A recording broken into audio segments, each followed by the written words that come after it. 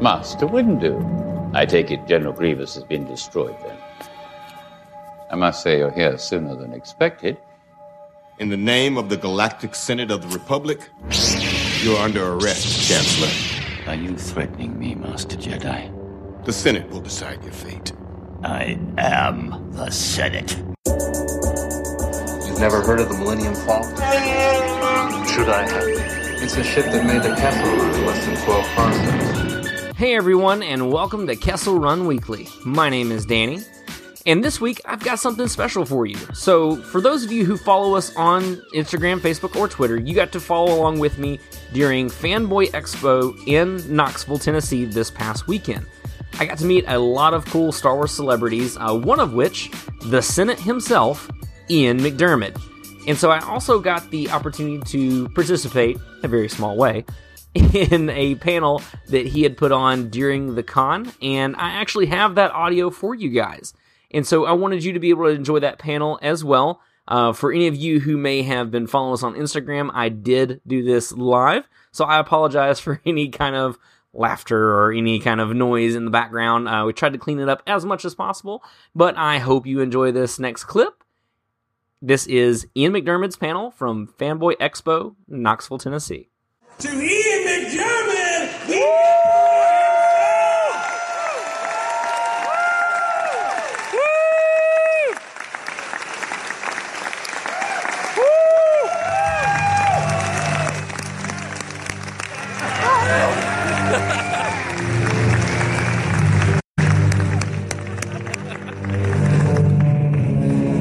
This is me. It is.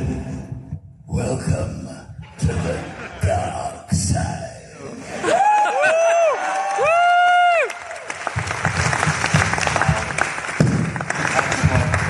That's what an early lunch does to you. I heard some Wookiee noises early on. I don't mind them, but if there are any Ewoks in the building, clear the hall.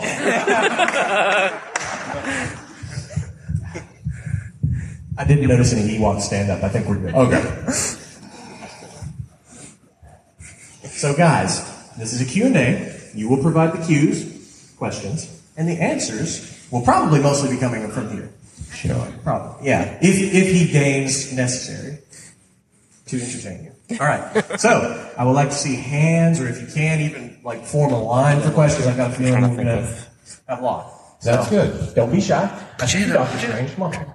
Other people, don't be shy. He's already broken the ice for you. He's the first guy that's going to do it. So from one sorcerer of a kind to another. Okay. Pressure. Is it true that you never actually was on this set at the same time as David Prowse, the actor who is most credited with playing Darth Vader? All the scenes were done by his stunt double. It's not quite true, no. He was around, very close by me on most occasions, but I didn't always know it was him. And he couldn't take his mask off, really, to prove it was him. But I did a lot of scenes with Dave, and a lot of scenes with the stunt double, who was a brilliant guy, who worked with Errol Flynn all of those years ago. But on the very first scene, before I'd met Dave, this is Return of the Jedi all those years ago, as I came down the steps, you probably remember, to review the troops, meet him, I had no idea what I was walking into. And I was led to the top of the staircase, because I had these yellow contact lenses in, I couldn't see a thing. And the first AD was a charming man called Dave Tomlin. He went, "Oh, hi, Ian. Now, you know the part you're playing, don't you?" I said, "Well, yes, it's the Emperor of the Universe." He said, "Oh, great, that's fine, because you don't always know." So there he was at the top of the stairs, waiting to go down. He said, "There'll be a blast of smoke. And then there's a huge staircase, you go down, you'll see Vader, and you say your lines." So that's exactly what happened. But when the blast of smoke happened, I really couldn't see a thing. And I knew they were only rehearsing, but all the cameras were on, and so on. So I took tentative steps all the way down those steps to the bottom. And of course, I forgot that I probably wouldn't be able to hear Dave's voice, and I knew anyway it was going to be James Earl Jones in the end. So I had to assume that Dave had said his lines, and I came in with mine, having assumed in my head it was James Earl Jones. But having not fallen flat on my face, I felt the first scene was victorious. And then afterwards, he took his helmet off, and I saw who he was, and we got to know each other over the movie. But it's disconcerting, really, to be acting with someone who you can't really hear, and you know it doesn't matter anyway, because it's going to be somebody else's voice that you're responding to eventually. But it was very good training, and that's Star Wars for you. So being blinded by contacts and smoke and not really being able to hear your co-star. That's right. And George was at the bottom. I'd met him, but only briefly, when he saw me for the part. And he went, "Hi, Ian, great, go again." Which I learned was a common refrain of George's, you know. In fact, he had about 3 directions. He had "go again" and "fantastic" and "go again" too. That's a little exaggerated. But he liked to think that he cast the person he wanted to cast, and it was up to the actor to come up with the goods. Although I did come up with a voice that I think he wasn't expecting to hear, but in the end, I guess, quite liked it, because he let me keep it. Hi, my name is Ryan, and I just want to say that you were one of the biggest influences in my life growing up. And you've even spread your influence from the universe into my little boy. He's 5 years old, and he absolutely loves the movies. God. And it's rather terrifying thought. Honestly, it kind of is, because hearing a 5-year-old kid talk like that is nightmare fuel for sure. But I just wanted to give you a huge thank you, saying that you're just a huge part of my life, and I'm so glad that you actually got to grace the screen of the movie. And now the question is, what is by far your most memorable moment on set through the entire time? Okay. Well, as you can imagine, there are quite a few. But since you've asked for the most memorable, it would have to be the scene in Episode 3, Revenge of the Jedi, when I finally nail it with the seduction of Anakin to the dark side. I like that because it was a longer scene than usual. I got time to do a bit of work on him in his ear. And it was also set in a theatre. And originally in an opera house. Apparently we were watching a squid ballet. That wasn't too clear at the time. But all of the scenes really, as you know, before that were in offices. And his office kept getting bigger, which was great. And they weren't CGI size, they were real size. So every time I turned up to the set, I'd get a bigger office. And then George said, "I think the office is getting a bit boring, let's go to the theatre," because I know you like the theatre. At that time I was running one too. And that was an inspired idea, because I could, as it were, pretend to watch the show while pouring poison into his left ear, I think it was at the time. And I also said, because people say, is there anything at all good about the Emperor? And I would say there's one thing: he likes to go to the theatre. Hey, so when it comes to like playing Palpatine in the prequels and all that, basically you're kind of doing like 2 different characters at the same time. You know, you're trying to do like the Dark Lord Sidious, and you're also trying to do, the kindly old Chancellor, trying to make the peace and the war and all that stuff. But then there's also points where you have to like slide between them, like the infamous, the whole do it thing, and then there's like the whole the seductions, and just like trying to like slip between those. Like, how was that just like in your head and in trying to do like the acting and direction and all that? Well, it was interesting to do because when he first appears as apparently straightforward, if I can use that word about a politician, relatively straightforward politician, he was just sort of Mr. Ordinary, Mr. Nice Guy, and that was very much what George wanted. Same time I knew at one point in the movies he would turn into Mr. Not Very Nice Guy. But George said, joking about his notes, the best note he did give me was he think, well, we're on your face, Ian's face as Palpatine. I had, a hairpiece and not much makeup. He said, think of your face as Sidious's, or the Emperor's, mask. So that was a very useful thing. So I had to think of this thing as a tight thing that fitted over something terrible underneath. It didn't mean I had to do anything in particular, but it was a very, very useful thought. And if you look at those movies now and again, you'll just see there's something not quite right about what's going on. But of course we didn't want to give it away.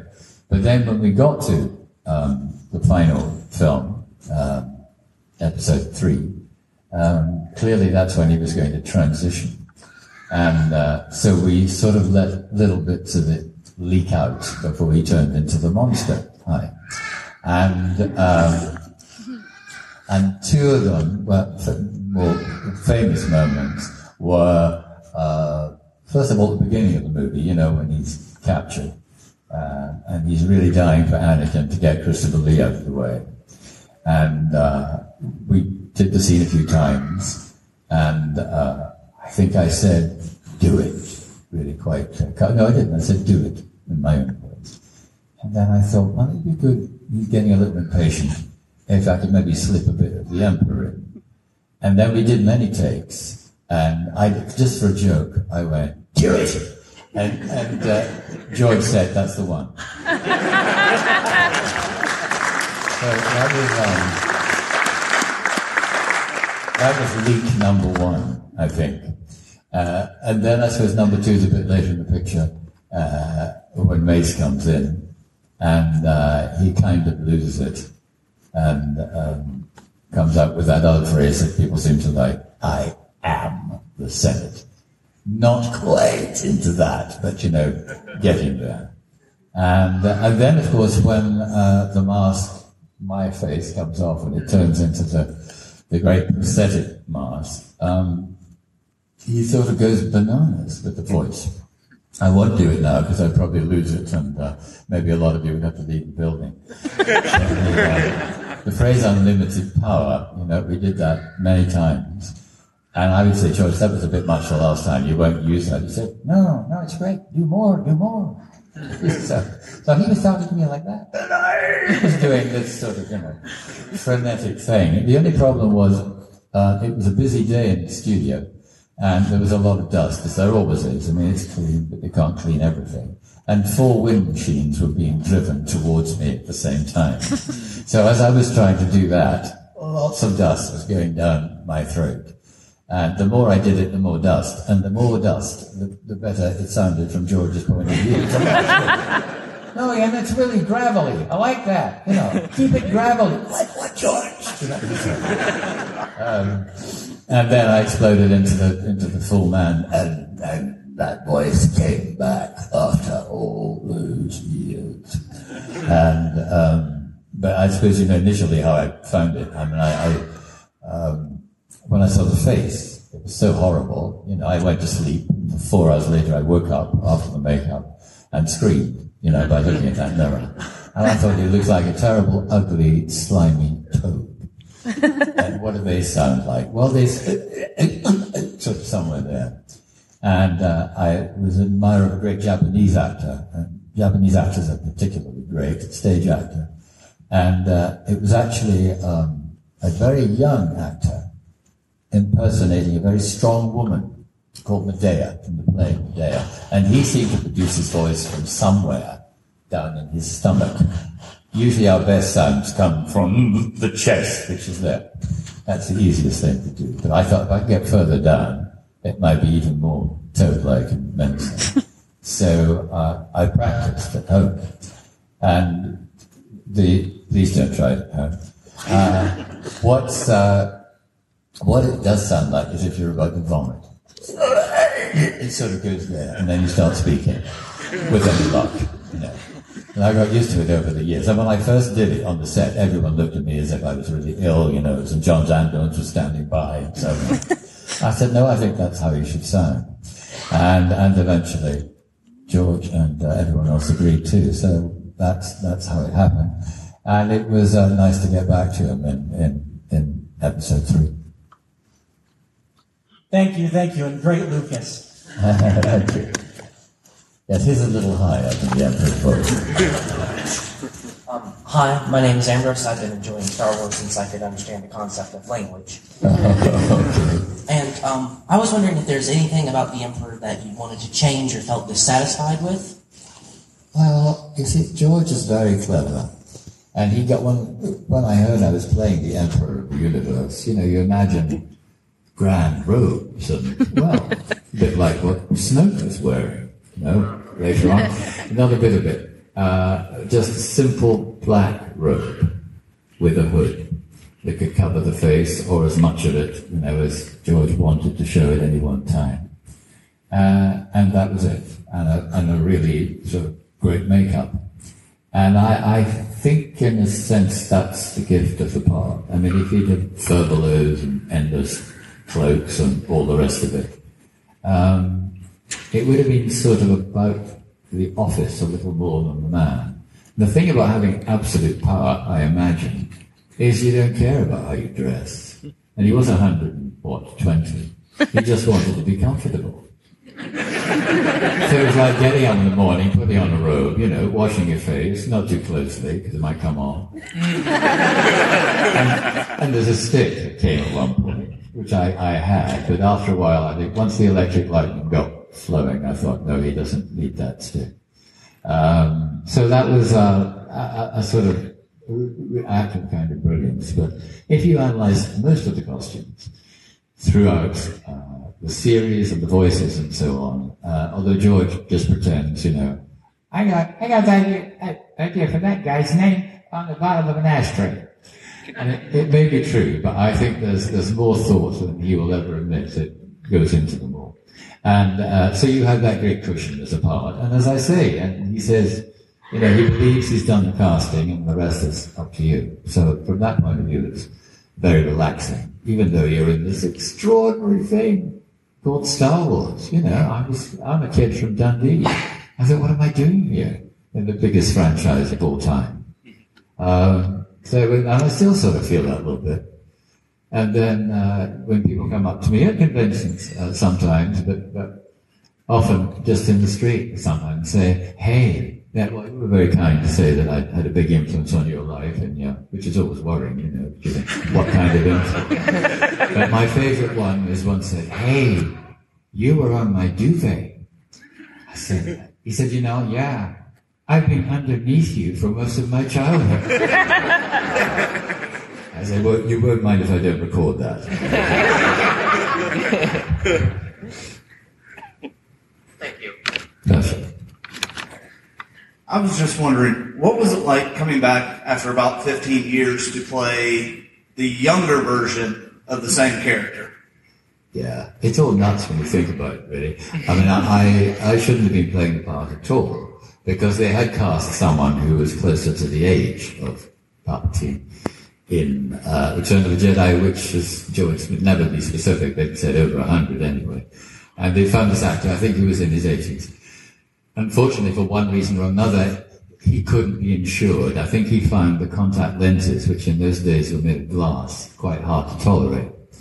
So one lunchtime, I suddenly found myself in front of George Lucas and Richard Markman, because the casting director, who I knew very well, had seen me in a few things, not least in a studio theatre in London, playing a version of Howard Hughes when he was very old and very decrepit, in a terrific play worth reviving, I think by Sam Shepard, the late Sam Shepard, called Seduced. And I guess she'd said something along the lines of, I know this guy, he's in his late 30s, but he can be very convincing old. And I didn't have any makeup then. I had a very good week and lots of fingernails, and that was a good thing. So once again, George, Mary Salway, her name was, trusted her judgment implicitly, got me in, and we had a brief chat, and before I knew where I was the Emperor. So at the age of 38, I was playing this guy who was 120. And then when George decided to do the prequels, which, he only decided late on, I think he'd always seen in his head the story as a gigantic Shakespearean arc. But then when Vader became the most popular character that he did, we thought, well, it'd be a good idea to go back and tell his story. I was then the right age for the Chancellor, which was in my 50s, and there was no reason he should cast me. But when I went in that day to meet him again for the movie, or just to say hello, I wasn't quite sure which. And I went in, and he was wearing the same shirt as he wore 30 years ago. And he said, "Can I get you something to drink?" I said, "Well, one of these. I'll have a water. Thank you very much." And then he said, I won't do the voice again, it's boring. He said, "Do you know anyone who wants to play an emperor?" I said, "Well, funny you should say that." He said, "Okay, you can give the water back." So that was his way of telling me I'd still got the part. And then he started to tell me a little bit of the story of the prequels. But he told me about two people. He told me about this guy who was, the nice politician that we've referred to, and then somebody else who was a real villain of the piece. And I thought, oh no, I want to play the real villain of the piece. And it was only on the first day of shooting when I realized it wasn't a mistake in the shooting order, and my name was opposite somebody called Darth Sidious, that I realized what was going on. Nobody else did. He didn't tell anybody else. And then as the film progressed and the holograms appeared, you have to be pretty dumb not to work it out. But all of the other actors didn't know. Ray, of course, knew, because I had scenes with him in my hood. But I remember at the premiere, Liam Neeson coming up to me and saying, "My God, Liam, it was you bastard."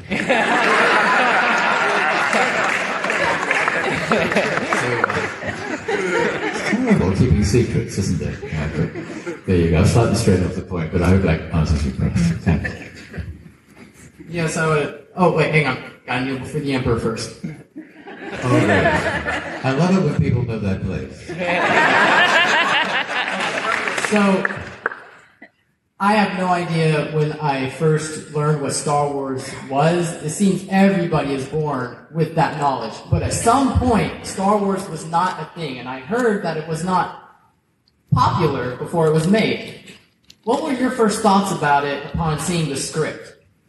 It seems you're quite right. I mean, when it seemed like a good idea to the studio, they commissioned it to 20th Century Fox and so on. George had a great supporter in Alan Ladd, who ran the studio, and of course his great friend Steven Spielberg.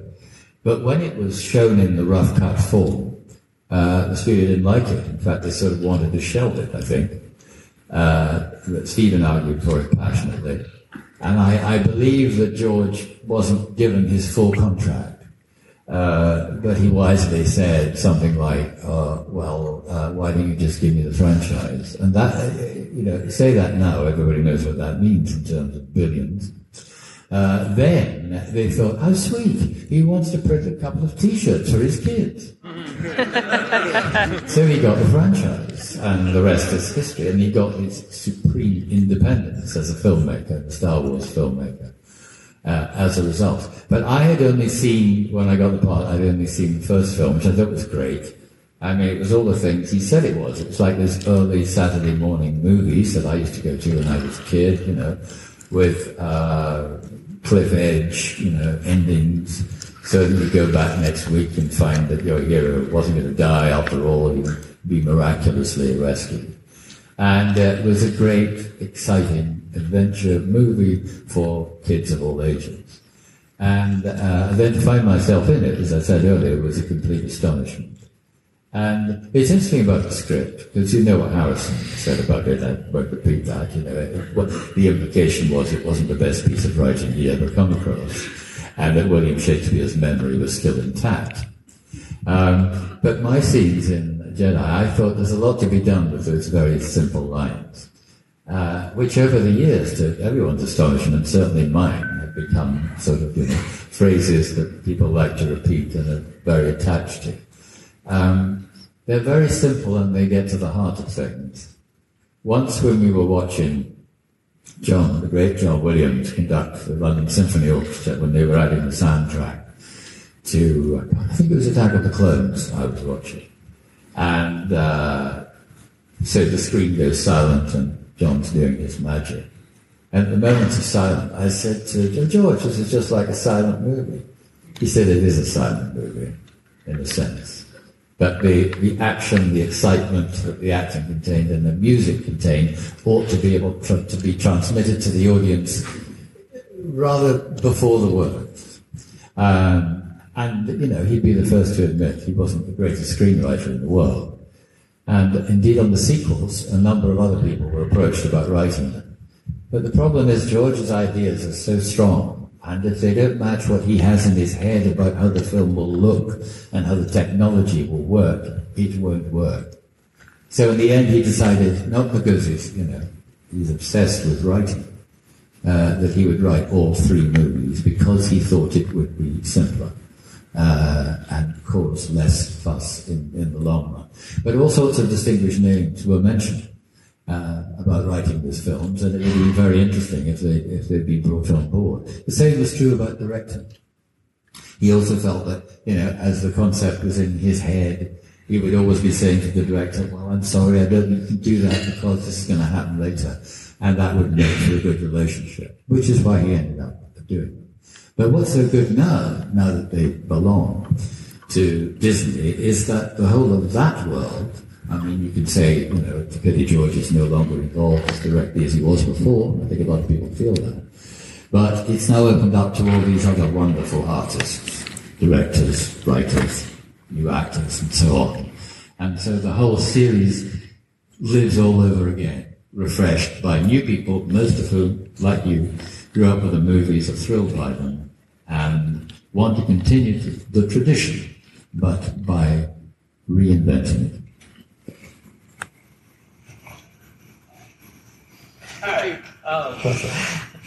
I was wondering, what is your favorite Palpatine moment that you got to perform out of all of the 6 movies that you were involved in? Yes. Hard to say, but again, there are so many. I think I'd probably go back to my favorite scene, the one I mentioned earlier, at the opera, when Anakin is just almost there, and the Emperor is really inviting him to betray everything he stood for up to now, and the phrase is just quite simple, comes out. Not from a Jedi. And in that he recognizes that Anakin wants power, and if he wants power, he has to become a Sith. Simple as that. But that was an example of a very good line, you see, that just did its work. Thank you. Can you please tell us the tragedy of Darth Plagueis? Leave this room immediately. I don't think that Palpatine was too upset when he died. Let's put it that way. Hi, I just wanted to say I'm a huge fan of the prequels. I wanted to know, how does it feel to be like one of the best elements of the prequel trilogy? Well, it's kind of you to say that. I think there are a lot of good elements in the prequel trilogy. There's Jar Jar Binks for a start. Yeah! I feel that Jar Jar in people's hearts is making a comeback, if not in actual movie terms. It always turns, doesn't it? You end up hating somebody later on, you fall in love with them. Or does it work the other way around? Anyway. Again, I had the opportunity to really, I didn't know it at the time, of course, to develop an arc of a part. It was like a sort of Shakespearean, transition. So that was a big gift. But there are lots of highlights. Some of the action sequences are absolutely extraordinary. And some of the characters, take your breath away. And that continues to be the case in all of the films that we've seen so far in the new series, whether they're the anthology side, Solo, etc., or whether they're the continuation of the arc. Right up, I guess, until the final phase of the arc, which is episode 9. Nobody's specific, but I sort of feel that those 9 films will be part of I don't know what a 9-ilogy is, but that, and then something else will happen with new people, new directors, and so on. So that's interesting. And the thing is, what wasn't true when we all started was, you've told a simple story, and then you went on and told another story. Nowadays, people are alive to the advantages of the side story, the sidebar story, of following different characters at different stages in their lives. And what's interesting about that is how they mesh in with what's originally happened. And there are a lot of very cautious, careful people making sure that things aren't contradicted in the movies. That you've probably got a few examples of where you think they are. But it's a very intricate story pattern. And now, of course, everybody's doing it. Okay. Hello. I was just wanting to know that who was your favorite person to work with on set? There are a lot of favorite persons. Of course, I had a great time with Mark. That was the initial, because he's a lot of fun, apart from being a good actor. And when I was doing my Electric Lightning, sorry I didn't do it for you today, I left the charger off. You have to sometimes. And he's a great fan, was then, still is, of English comics. And there's a very well-known English comic who was a magician who always got things wrong. He was called Tommy Cooper. And he would do something like that. And he would go, just like that, and it would never work. So when I was on the other side of the camera doing, I hoped, terrifying Electric Lightning, which of course was added later, standing there doing it just like Tommy Cooper. And he would go at the other side, just like that, being enormously helpful. Not all the time. So that was a good and striking moment and fun with Mark. But I also had a great time working with Hayden. He and I had a particular rapport, and we didn't, because that's the way things are, we didn't have too much time to rehearse, but we got on well, trusted each other, and were good in each other's eyes, and that's always exciting. I've known Ewan for years. That was great. Natalie's delightful, and Christopher Lee was a hero of mine, so that was a big moment when he joined the picture. Because some of you were kind enough to say that my evil bag of bones transformed your childhood. Well, his Dracula certainly transformed mine. One of the great performances of all time, I think, is Christopher's Dracula. So that was thrilling. And in movies anyway, you turn up and suddenly you find you might be facing somebody you worshipped for ages. You say hello, you do the lines, and then you're doing a film with them. So that's always exciting. Thank you, and long live the Empire. Oh, okay. Hey, Mr. McDermott, it's good to be talking to you. I've grown up with Star Wars, and it's just a thrill to be here. So thanks for coming. But my question for you is, while you were filming the whole saga, was there a particularly annoying or dreadful scene to film that was just...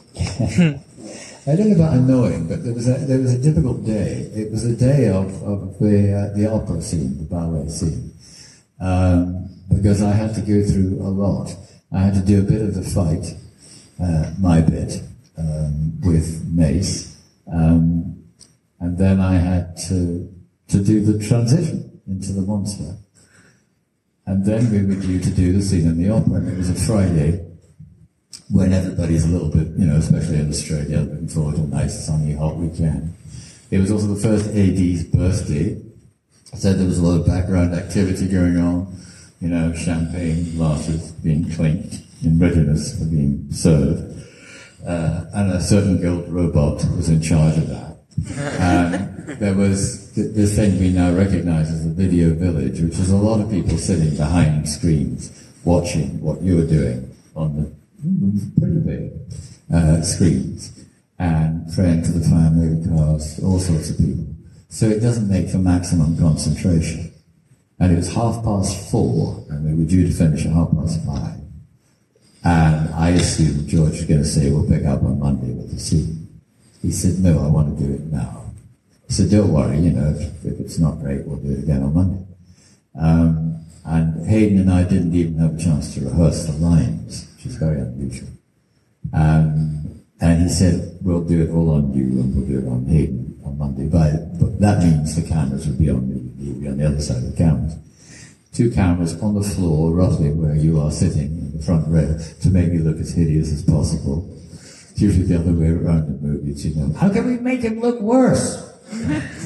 But these were manned by two great guys who gave me an enormous amount of compliments. And as you know, I had a lot to say. And he said, don't worry if you need a line, ask for it, you'll get it, don't stop. And amazing enough, through 20 takes, I didn't need to get another line, but my main preoccupation was the voice. Because, as I told you, I had all that studio dust and so on, quite apart from being tired after a big week. And to this day, it still sounds to me odd, more breathy than I would have chosen to do, because remember, it's not the Emperor yet, it just should sound a bit like I'm sounding now. So we did it, and George said, that was great, I can use that, and on Monday we'll turn around and be on Hayden. And I said, I'm a bit worried about the voice. He said, no, we'll listen to that, and we really like it. I said, oh, but it's very throaty. He said, yes, but it sounds as if he's in transition. So, amazingly enough, my sort of croakiness and 3 tons of studio dust contributed to the transition of the Chancellor into the Emperor. Thank you very much, sir. Okay. Hello, sir. I'd like to thank you for coming once again. And I was wondering, working on so many movies and them also creating more movies, do you think that the franchise as a whole has become too cluttered, or do you think people still feel the same excitement as they used to? I think, well, obviously when it started all over again, after Disney took charge of the operation, well, the great thing, of course, was the operation wasn't that different from what it was before, and as far as Kathleen Kennedy, who's a remarkable woman and a great friend of George, took over Lucasfilm. So that meant that certain things, values, if you like, would be maintained, which of course is what Disney wanted. You know, they didn't want us to come in and mess it all up. They wanted to come in and, make the next episodes of the saga even more exciting and even better and play to even larger audiences. So all of that was good. But when I heard they were going to issue one film a year, I thought that's maybe a little over-ambitious. But so far it doesn't seem to be so, although a few people think, I thought Solo was terrific. He's a wonderful actor. Alden Ehrenreich. There were many things in that film I really liked. Maybe, releasing that, as it were, after 6 months rather than a whole year was not so well advised. But as long as they continue to be exciting, the scripts are good, and introduce us to new characters or younger versions of older characters, I think they'll last. I mean, it was the first franchise, and it has a special place in everybody's hearts. Some people will like some films more than others, but goodness me, I mean, look at the prequels, or even look at the first 3. The Empire Strikes Back is most people's favourite of the first 3. A lot of them didn't like Return of the Jedi. It was those Ewoks, I think, if I can get personal for a moment. So there's always been a shift about, who likes what, whom, and who prefers which character. I think that also keeps it alive. If we liked all of them equally all of the time, then it would be a very bland experience. But the great thing about good stories and good movies is to find out what happens next.